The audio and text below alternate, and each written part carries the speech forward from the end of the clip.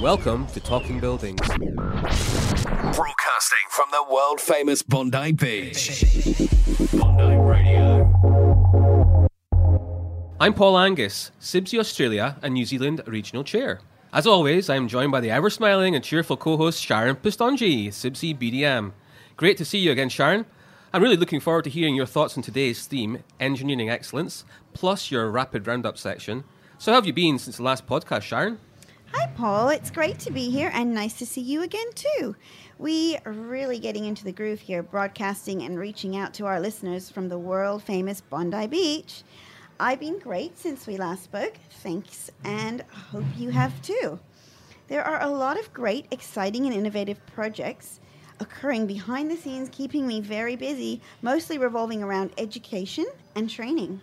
That's great to hear, Sharon. Thanks for that. I'm really looking forward to seeing the new projects flourishing, which you can learn more about by signing up to our monthly e-newsletter by visiting our website www.cibse.org.au. I'm really glad you mentioned innovation there, Sharon, as that is the key to our theme on today's show. The world is experiencing unprecedented transformation driven by a number of dynamic forces that are causing engineers to fundamentally rethink the way buildings and infrastructure are funded, designed, constructed, maintained and operated. The challenges facing societies globally are much different today than in previous years. A fast expanding population is becoming more demanding, and the built environment is expected to push boundaries, inspire and amaze, relax and reassure to make our lives easier and far more rewarding. At the same time, governments, the funders, developers and owners are increasingly constrained by strict environmental goals and continuing economic pressures. Well, engineering has a pivotal role to play in creatively meeting this dual charge for efficiency and sustainability. As social, environmental, political, and economic needs are advancing, so the construction industry must break away from traditional processes and embrace technological change. As engineers, our challenge is to tackle these issues by evolving the parameters of construction in line with the world around us. We must question ourselves. Is the same old method actually the best method? If we don't have the answers to hand, we can find them through innovation, collaboration, determination, and well-thought-out research. The construction industry is exposed to many drivers for change. Change may come from longer timescale phenomena such as shifting demographics, urban growth, and climate change, or from nearer-term demands from our clients and governments for productivity, sustainability, and performance improvements. Modern design and analysis tools allow contractor teams to rapidly redesign and tailor buildings and infrastructure to what they want to build in order to differentiate their offer from the competition. In other words, a client will often be offered different solutions from various contractors, each using the products and systems that they have developed to deliver efficiency and client value. In this scenario, competition is driven by the ability of the contractors to meet or exceed the client's goals and their performance requirements. Those who can deliver innovative and integrated solutions most cost effectively are the winners. Progressive thinking is vital for solving the issues of the modern world. The pressure for innovative, integrated buildings and infrastructure solutions is being felt across the industry. From a systems perspective, innovative products available include smart wall, bathroom modules, accommodation modules, modular risers, modular wiring, modular service distribution, modular plant rooms, and integrated building management systems. That's right, Sharon. And one of the principal ways to deliver innovation is through the design for manufacture and assembly, or DFMA for short, which leads us nicely introducing our special guest for our podcast, Angus McFarlane, who joins us today. Angus is no stranger to innovation and smart thinking, being the structural engineering leader at Laing O'Rourke. That's right, Paul. I believe Laing O'Rourke set a goal for 70% of constructed assets manufactured off-site. They're working towards a 60% reduction of labor on sites and a 30% reduction of overall construction program time, while working to eliminate accidents and minimize carbon emissions. And it's through innovation that they are able to achieve all this. I'm particularly excited to learn how important innovation is at Laing O'Rourke, and how construction techniques are pushing those boundaries, which is our whole theme for this podcast, Engineering Excellence. Welcome to the show, Angus, and on behalf of CIBSE Australia and New Zealand region and our enthusiastic and dedicated listeners, thank you very much for joining us today down at Bondi Beach. Thank you for inviting me, Sharon and Paul, and thanks also to the CIBSE. It's great to be here at Bondi. It's my first time ever, although I've been in Sydney for 4 years. Shame I brought the Scottish weather with me, though. Yeah, it's unfortunate. It's very windy today and it's raining and it's horrible down there. Okay, Angus, so we'll go straight into it. So can I start by asking just a little bit about your background? Perhaps you can provide our listeners with a brief summary of your experience in engineering and what makes you tick along. I'm a structural engineer of about 35 years' experience. I'm a fellow of the Institution of Structural Engineers, fellow of the Institution of Civil Engineers, fellow of Engineers Australia. I tend to think of myself as being a problem solver.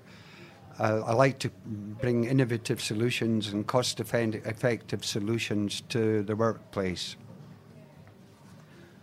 That's fantastic, Angus.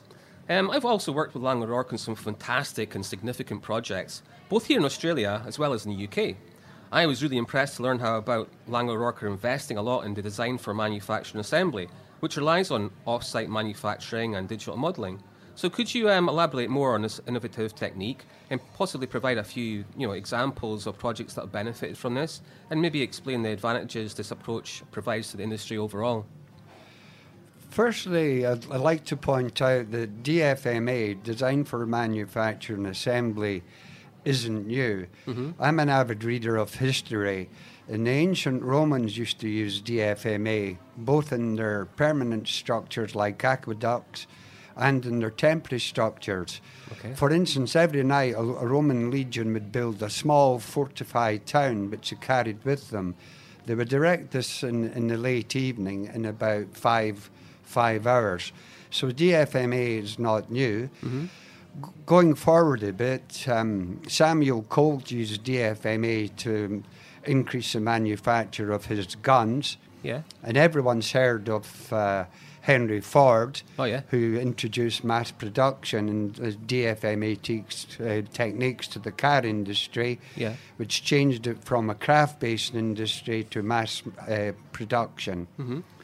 More recently, you have the aerospace industry, which uses it all the time. But probably more akin to construction is the shipbuilding industry, because they are one-offs, more like building projects. You don't churn out lots and lots of ships that are all the same. Each tends to be a unique project. So DFMA applied to the shipbuilding industry is similar to DFMA to the construction industry.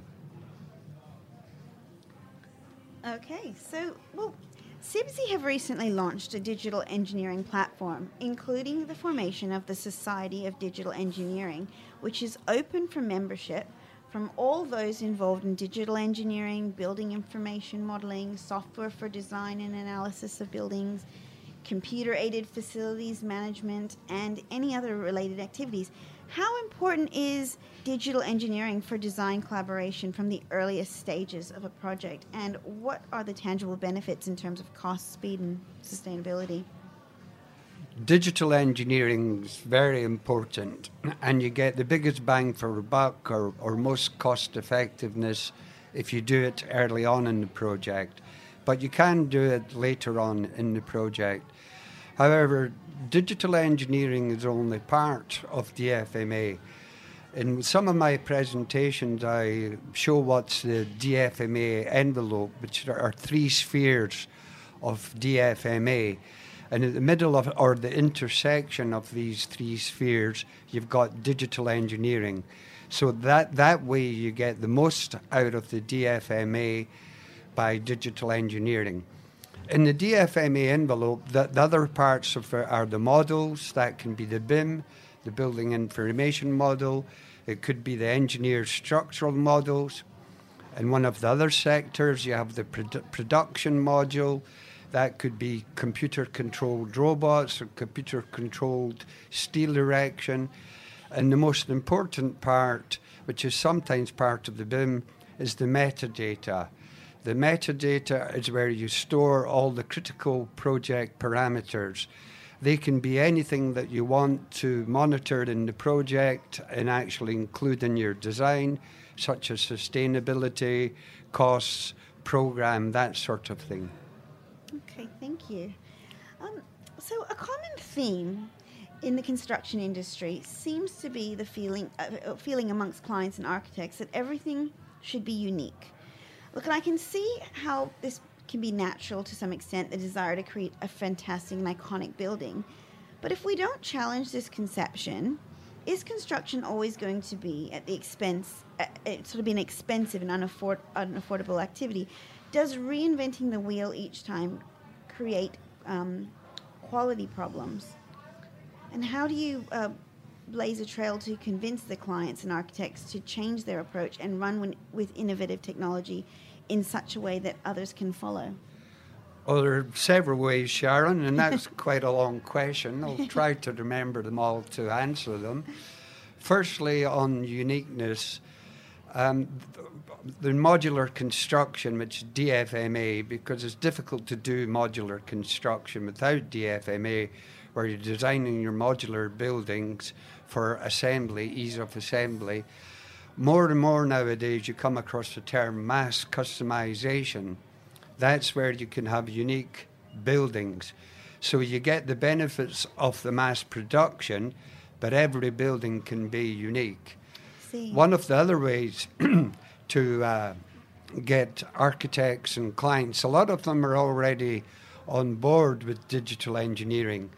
More and more nowadays, projects are, the contracts for projects actually issue a 3D model, or the BIM, the Building Information Model, and the design team then can add to that, enhance it, and the project documentation is more and more electronic.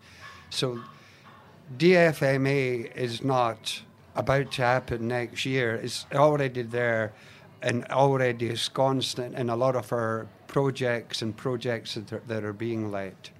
Right. I recall reading an article in Laing O'Rourke's Engineering Excellence Journal a few years ago, and it kind of made me sit up and take notice. So, being a hydraulic engineer myself, it was the lessons learned experience that you guys have in plant rooms especially. What I learned was that often due to space constraints, risers in plant rooms require a designer to go back to the drawing board every time. However, this article was about a study of approximately 1,000 different buildings, and it was highlighted that there's only really 3 different configurations of plant room that will actually fit in any type of building. Can you let us know what other exciting construction developments in relation to the design and manufacture and assemblies occurring at Laing O'Rourke? I'm not a services engineer, Paul, but I do recall some projects when we had huge plant rooms, and when you go in them after the building's completed, you've got a small piece of kit in the corner and square meters of space all over the place. Yeah. I also think with plant rooms, from a structural perspective, you can actually use them to improve your buildings.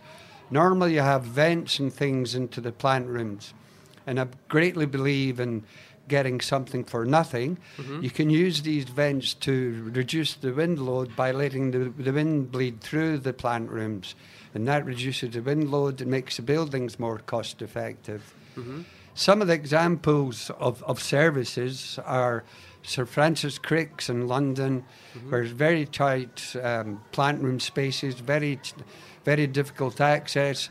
The plant room equipment was all made modular and trucked in and taken in by forklift trucks. Yeah. The whole thing was plug and play, mm-hmm. easy to connect up, so you've got very little labour on site. Similarly in Leadenhall in London, all the vertical risers are modular, so they're brought in a crane, and I guess, again, plug and play. Here in Australia, some of the projects that we've been doing with AMP, we're looking at floor cassettes. A floor cassette is where you merge the services with the structural floor, mm-hmm. so you drop the floor in, then hook up the services, and that improves the building services, improves the speed of erection. Wow. Exciting stuff, huh? Mm.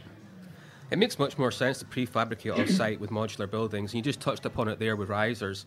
I mean, that's one of the best examples that I've ever seen myself. I was involved in a big custodial establishment back in the UK, and with a custodial establishment, you've got multiple risers for maybe 3 or 4 floors, but it occurs quite frequently for all the different cells. So with Y risers, especially with behind the back-to-back cells and all the services that are required to be concealed for obvious reasons. We allowed the entire riser, including mechanical, electrical, and hydraulics, to all be modelled in BIM, allowing the mass production of the entire riser to be prefabricated off-site. And I remember watching each of these multiple risers simply being dropped into place, and it was within millimetres of precision. It was fantastic. So what would you consider to be the most extensive example of innovative technology, and how did it save time, money, and also carbon emissions? I've already touched on that in answer to the previous question with risers and floor cassettes, that sort of thing.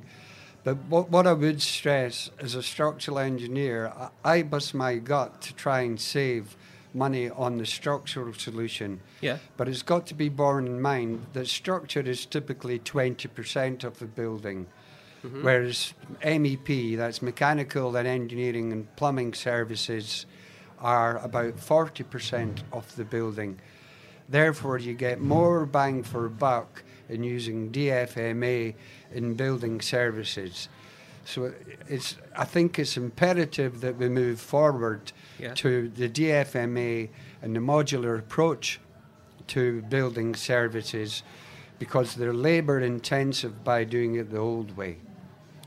Is that relatively, so is using DFMA in building services, is that relatively uncommon still? Being a structural engineer, I tend to look at MEP engineers as being the dinosaurs of the industry.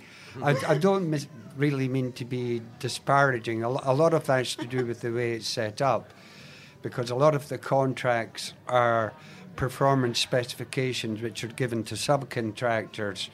So the MEP designers don't have a lot of control of what goes in. Right. But that is changing, and more consultants are actually specifying how it goes in, modular construction, that sort of thing.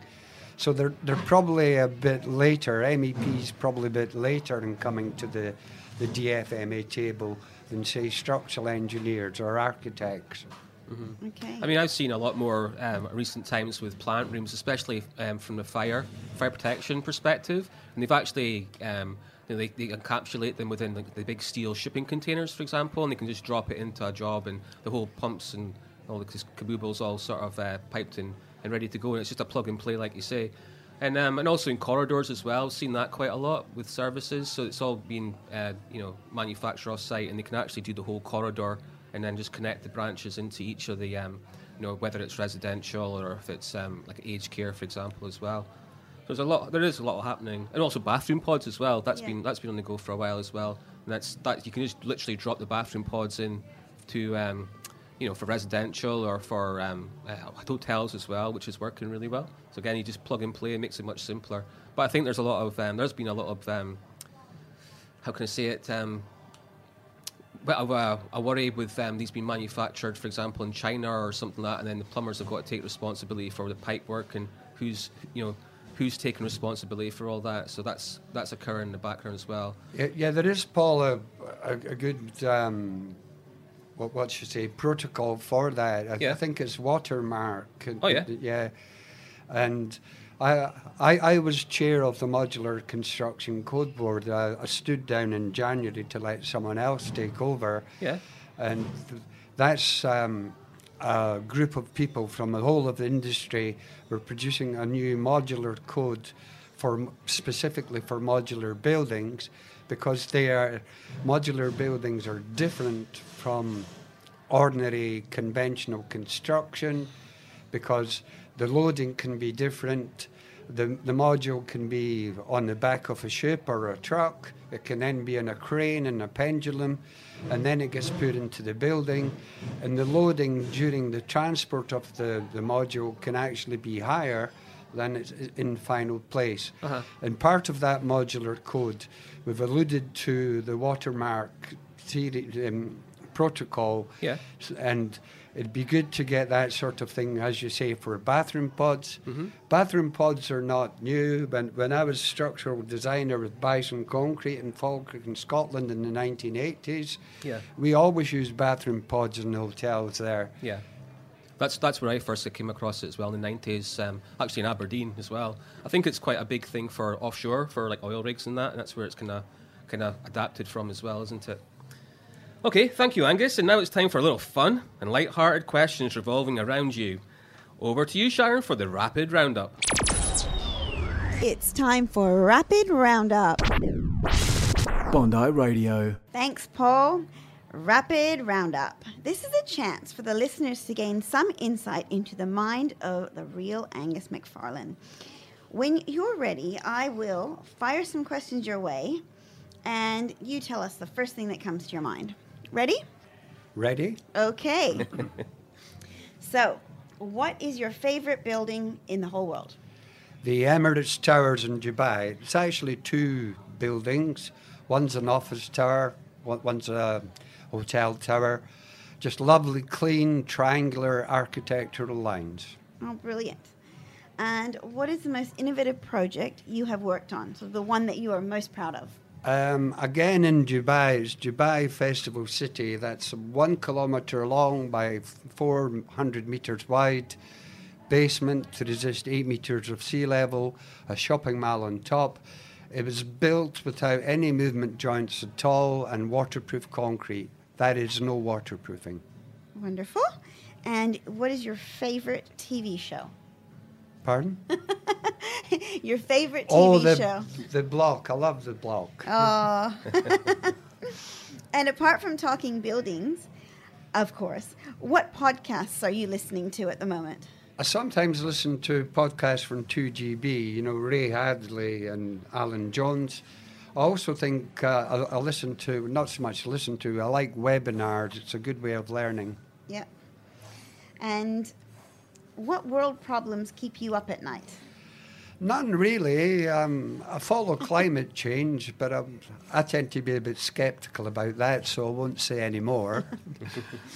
Enough said. And your favorite restaurant?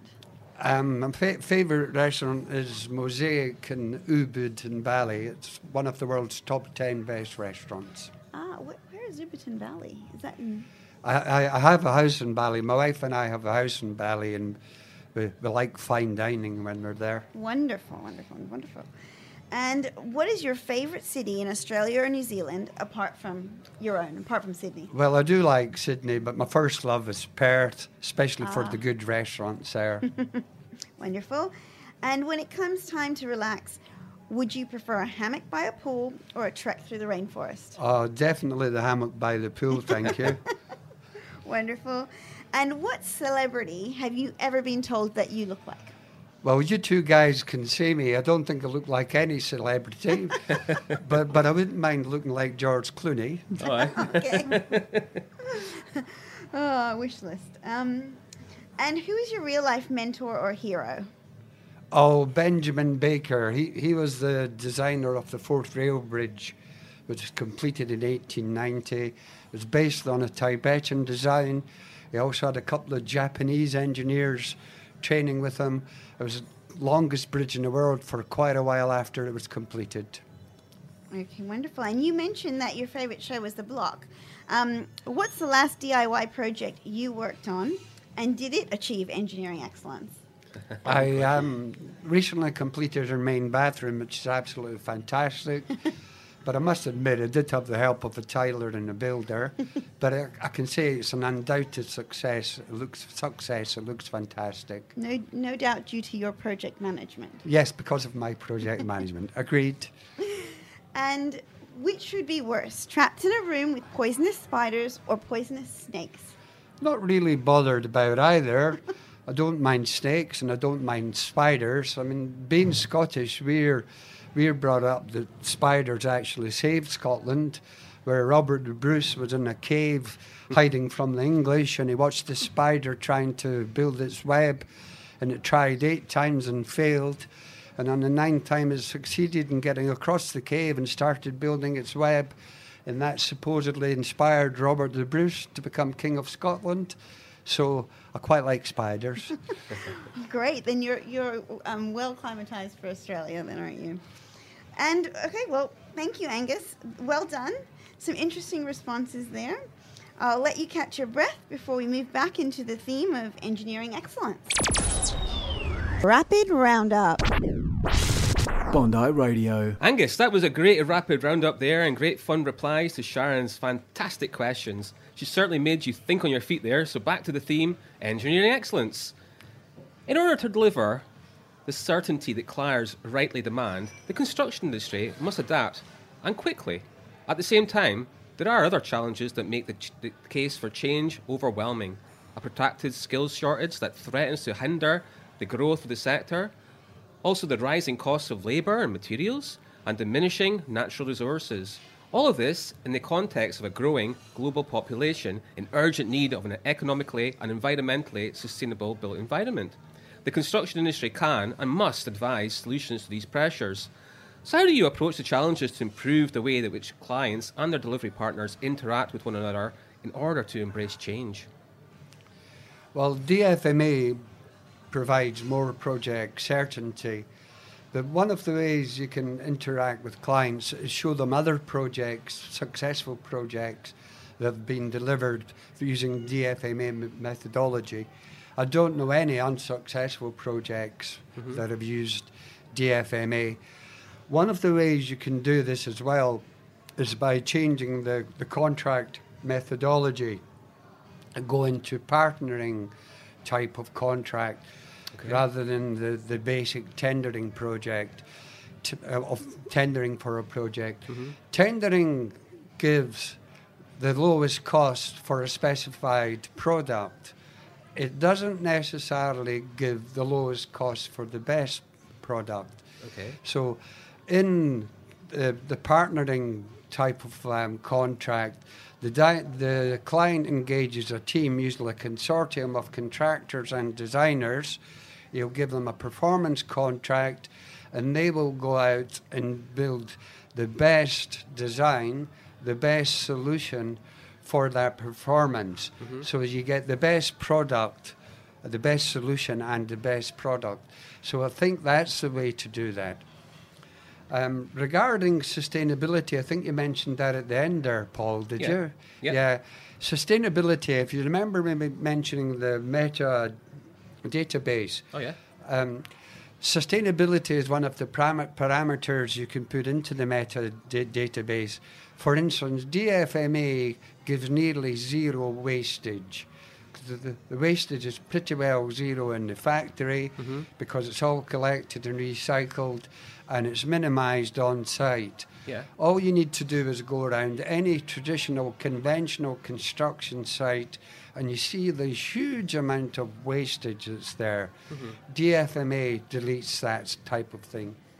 Also in DFMA database, you can put other environmental parameters in. You can minimise truck journeys, noise nuisance, that sort of thing. Yeah. What it allows to do, the metadata and the 3D model, which is the digital engineering model, it allows all stakeholders to engage the project. That's technical and non-technical stakeholders. They can easily see what's happening. They can see, you can do what-ifs, how to improve it, that sort of thing. If you want to, you can see what's on program, what's behind program, what's on the critical path. It makes the whole thing far more interactive. Wonderful. So all of what we've been discussing, Angus, is specifically aimed towards the construction of new buildings. How does the design for manufacture and assembly relate to the planned reuse of, say, pre-loved buildings, which are often heritage listed, and what are the key challenges you face with renovations? Yeah, DFMA and especially the 3D model for heritage buildings can be very useful. As a young engineer, I spent a long time, a large part of the time, renovating and updating Georgian and Victorian apartments in Edinburgh. And those buildings had been a mishmash of various renovations. Some of them were structurally unsound because someone had taken a wall out from one floor and another wall out from another floor, and the whole building was structurally unstable.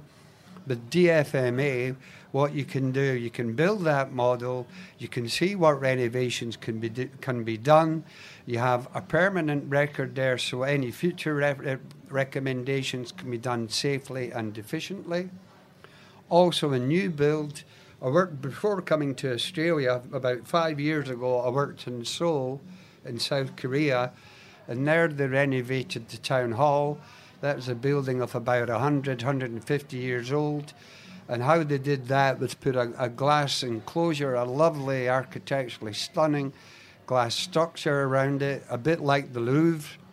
And that not only brought the building into the 20th century because it cleaned the stone, it also protected the stone fabric from attack from the vehicular traffic in Seoul, which has a very bad traffic problem. So DFMA and new techniques can be used that way as well. You can make old buildings look fantastic and bring them into a modern environment.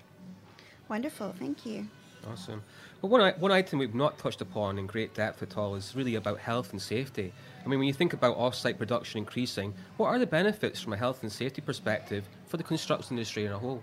Oh, there are many benefits, Paul. It's I've mentioned the metadata or the database. One of the things we always do is one of the most important ones in laying a rock is put health and safety in. We have a tagline in laying a rock, and I think it's quite a bad tagline. It's build twice, one digitally and once in reality. I think we should change that to build correctly, once digitally and then once in actuality. But the build digitally, what you can do is look at all the health hazards, the safety hazards of your structure or your building, like toe boards and whatever. You can walk through that digitally, remove the hazards, try and design them out if you can, because that's the best way. If you can't design them out, put improved safety features in, that sort of thing. So in short, in summary, from DFMA, health and safety aspects are prime importance. Thank you. Thank you. So, what are the challenges faced with off-site production? I mean, for example, with the vast geography challenges associated across Australia and New Zealand between cities and construction sites, having one central plant must create a few logistical transport barriers? I mean, does it? A couple of questions there. I'll go on to the transport first, and then the other things, logistics was a plant that you mentioned. Yep. The large distance to be travelled in Australia can be a problem, but it's also an opportunity.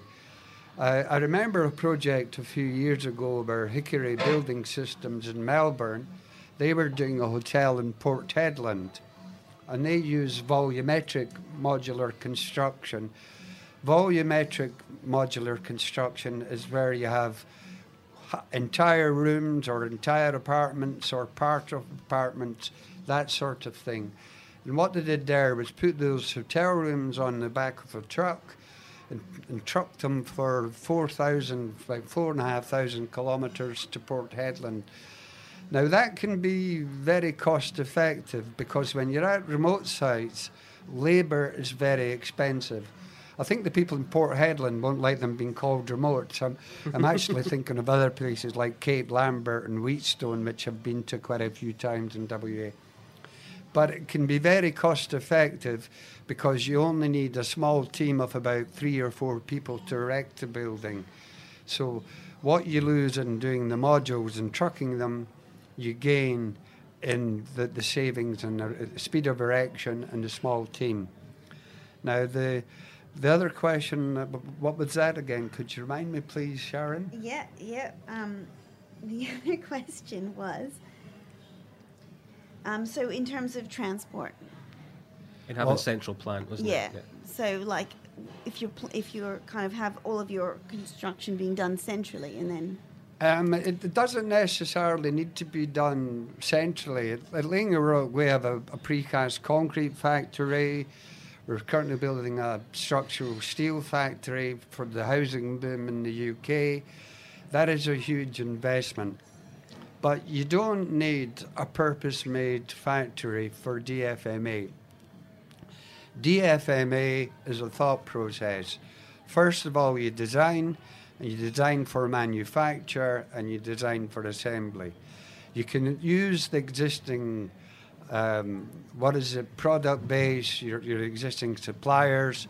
For example, if you're doing a building, you can look at timber suppliers and go for timber buildings, which I'm very interested in, which gets my renewability and sustainability credentials up. You can look at precast concrete, that sort of thing. So you can use the existing supply chain. Right. I reiterate, it's a thought process. Mm-hmm. Yes, you can get more efficiencies using factories and robotic builds and that, but that is at the very top of the DFMA chain. You can start at the bottom and gradually use DFMA from 2D drawing onwards. I mentioned the 3 spheres of DFMA earlier on in this interview, but in Lingarook we also have another slide which is more of a linear process. It's 2D, whereas some of the contracts you have 2D drawings. You then move on to 3D, that is build your 3D model if it's not already been supplied by the client. Then you go 4D, which is the time aspect. So you got the 3D, 4D, that's programming, that's planning and programming. Then you have 5D, which is cost.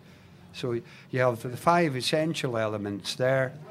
Then you can go on to 6D, which is asset management. So you're looking at the whole life cycle cost.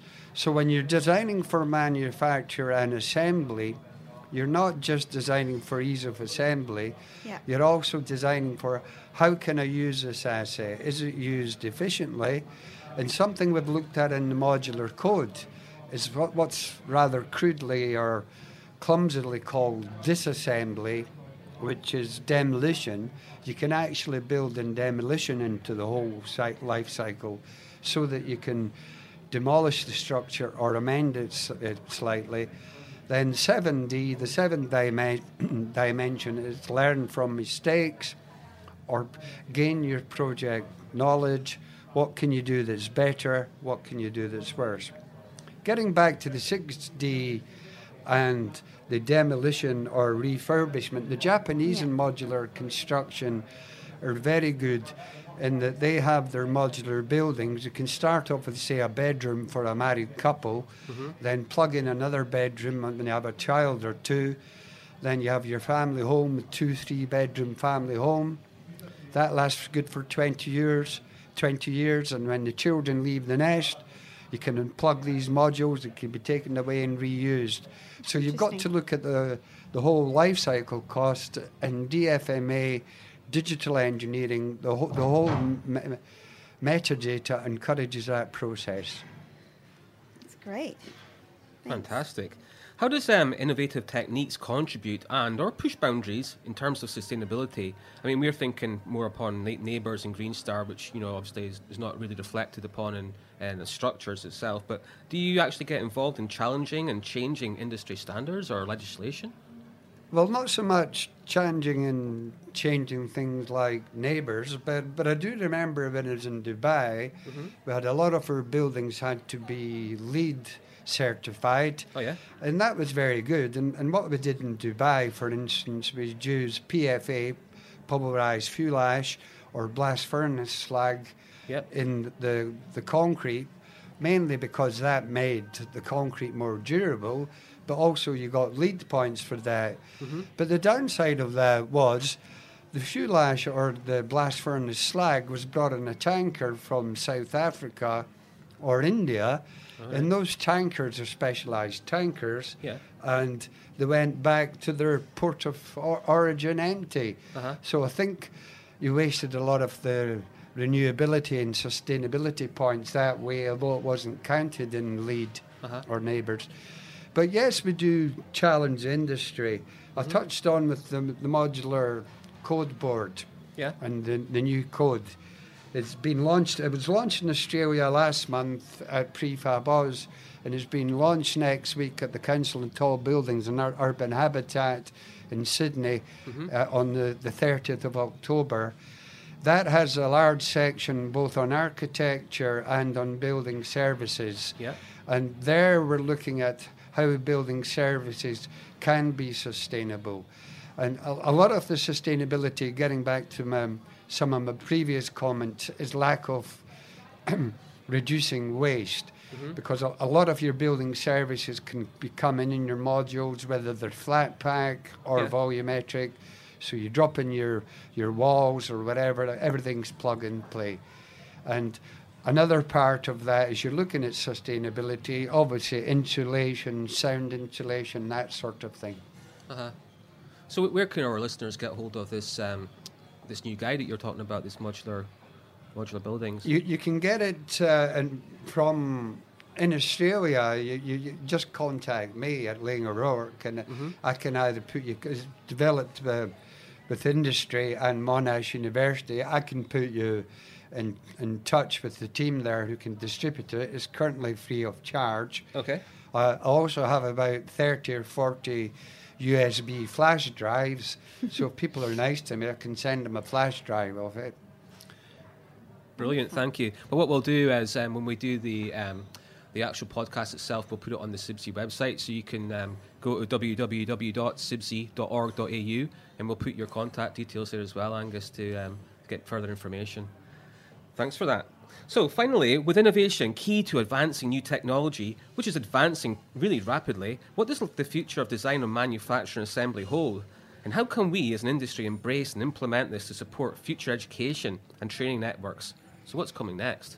The future education, I actually quite like, and I touched on it in the quick answer thing earlier when I was asked about podcasts. I actually like webinars because you don't need to leave your work to go to for half a day or a day's conference. You can actually plug in to a webinar that's of interest to you. So I think for education, I think webinars are probably the way forward. Regarding innovations, we're doing a lot of innovations. The first one you'll hear a lot about is 3D printing, 3D printing of buildings and whatever. We don't think 3D printing of concrete buildings is quite there yet. It's still quite crude. However, we've developed a 3D technology, 3D printing technology, which is currently being deployed in Crossrail in the UK, in London in the UK. Okay. That's currently the biggest project in Europe. And what we're doing is 3D printing architectural precast panels there. They're complicated, curved, three-dimensional shapes. And the technology we use there is we print wax molds and then form the concrete in a conventional manner. Then you melt the wax from it, and that's very sustainable, and 99.99% of the wax is recovered. So we look at that as the way ahead. We're currently investigating 3D printing of metal to print very difficult metal components, like joints for complicated joints for steel structures, that sort of thing. Another one we're looking at, and we've got a huge team, about 1/3 of our NXG team, we're about 24 people in Chippendale in Sydney, is robotics. Not just robotics to actually build things. We're actually looking, which I think's of more immediate use, are exoskeletons. That's things that you can either clamp onto part of a building, which will hold and move things for workers. Or you can actually wear the exoskeleton. It can be an arm or two arms, a bit like the Bionic Man, and it helps people to move around heavier weights without injury. That's fascinating. That sort of technology is already here, and I see that as being a very useful implementation of robotics. Other things are augmented and virtual reality. Augmented reality, a lot of people don't know the difference between augmented reality and virtual reality, so perhaps I should explain. Yeah, that'd be great, thanks. Augmented reality is what you do. You impose your build. I'll talk about a building, but it could be anything. You impose your building on reality. So your new building can be seen in the background of the actual context. I'll give an example here, and it's not a building. We won the Sydney Light Rail contract in George Street, and one of the reasons we won that was through augmented reality. The Minister of Transport could stand in George Street, take out his favourite tablet, be an iPad or a Samsung or whatever, switch it on, and he would see the actual George Street in the background, and he could see the trams whizzing up and down George Street. Really? So that's augmented reality. It's reality. It's augmented. It's reality augmented by a computer model. Wow. Visual reality is always virtual reality is something slightly different, where you are actually in a virtual model of the structure. Now, I actually think this is an absolutely fantastic technology, and is developing very fast, both augmented and virtual reality, because it's been used by the gaming industry. So it's going forward with leaps and bounds. But to give an example, you can walk around a building with the client. You could have a client in New York, an architect in Hong Kong, and the structural designer or whoever here in Sydney. You could meet up in our building, and I've actually done this. You could meet up in our building of Mount Street. You can have a 3D representation of the client there, the same of the architect. You can have me there as George Clooney in my George Clooney representation. Your dreams. And you can point out things there. And you can walk around. And I see that taken over from video conferences, whatever, so you can actually be there. You can say, what happens if I change that wall to marble? These MEP services look terrible. What happens if we run them there? It's that sort of thing. That's virtual reality. And I can see it taking over from telecommunications in a large way, and taking over from face-to-face meetings. So your role in the Engineering Excellence Centre, do you see that sort of growing over the next 5 to 10 years? Do you see that as being an important a way forward? Good point, Sharon. 5 to 10 years. My director and lead of Engineering Excellence tells us we've got to put ourselves out of a job in 5 years. Really? But it doesn't really mean that. Our mission is really that the business as a whole in 5 years' time should be doing what we're doing in Engineering Excellence now. 5 years from now, we'll be doing the next 5 years. That's why we're looking to 10 years out, the 3D printing, the robotics, augmented reality, virtual reality, that sort of thing. Wonderful. I just want to say one extra thing. You were talking about webinars before, and I just wanted to mention to our listeners that shortly on our CIBSE ANZ website, we are going to be running a series of free introductory to building services webinars covering a wide range of services. So it's worth going on and having a look there, and just sort of logging on there and having from your desk or at home a listen. So thanks, Paul. Fantastic. Well done for mentioning that. I was going to mention that as well. So we're currently recording those, and it'll be under an umbrella of all disciplines. So there'll be various sort of teaser sections there as well. And we're also looking at possibly producing some technical training sessions that might be half-day or full-day training sessions as well off the back of those webinars, depending on what's popular. Alrighty, thank you so much for joining us, Angus. It's really been fascinating to learn and get an insight into the future of engineering. Oh, thank you for having me, both of you. I could go on for another hour, probably. I've still got a lot to say, and I've probably missed out more than I should have said, but I've thoroughly enjoyed it. Thank you. That's great. Thank you. You've been really, really great. So a big thank you again to our special guest, Angus McFarlane. And of course, the delightful and always smiling Sharon Pistongi. So to wrap up, here are some key takeaways from today's thought-provoking session. We've heard today how Laing O'Rourke's Engineering Excellence Programme responds to this challenge through its unique and proven value proposition is delivering certainty across the entire project spectrum for clients using a process of early, collaborative engagement that optimises the 4 pillars of our service offerings, which is excellence in engineering, digital engineering, design for the manufacturing assembly, and off-site manufacturing and direct delivery.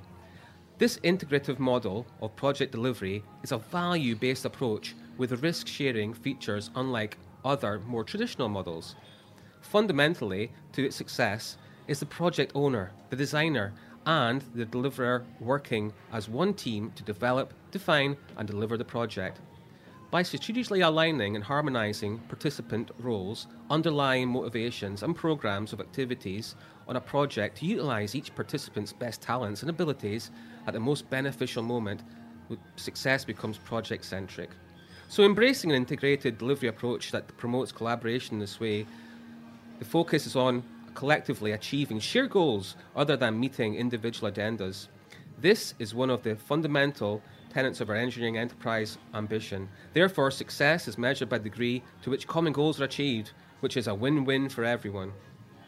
We also heard a little bit about digital engineering and how CIBSE have recently launched a digital engineering platform, including the formation of the Society of the Digital Engineering, which is open for membership from all those involved in digital engineering, building, information modelling, software for design and analysis of buildings, computer-aided facility management, and any other related activities.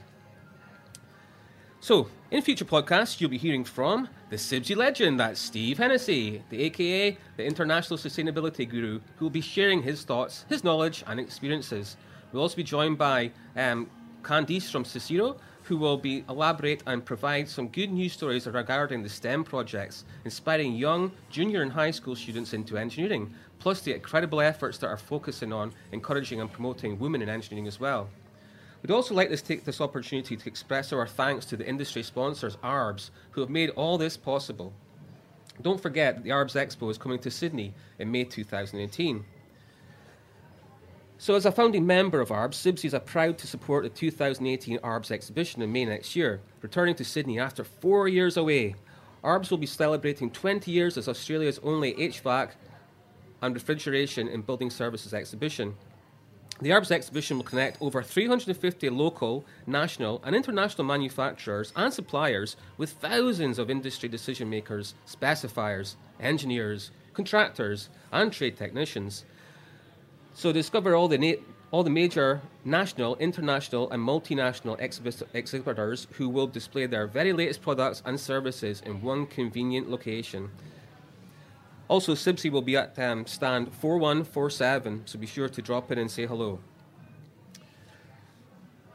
Please subscribe to our broadcast, where you can replay previous podcasts and keep up to date with future thought-provoking discussions. If you want to find out more about CIBSE, then be sure to look us up at www.cibse.org.au, where you can sign up for our monthly e-news as well. Our show is prepared and produced by Sheena Alexandra and Keith Hodgson at Bondi Radio on the world-famous Bondi Beach. Talking Buildings is a CIBSE Australia and New Zealand production. I'm Paul Angus, and thanks for listening. Join us for the next episode of Talking Buildings.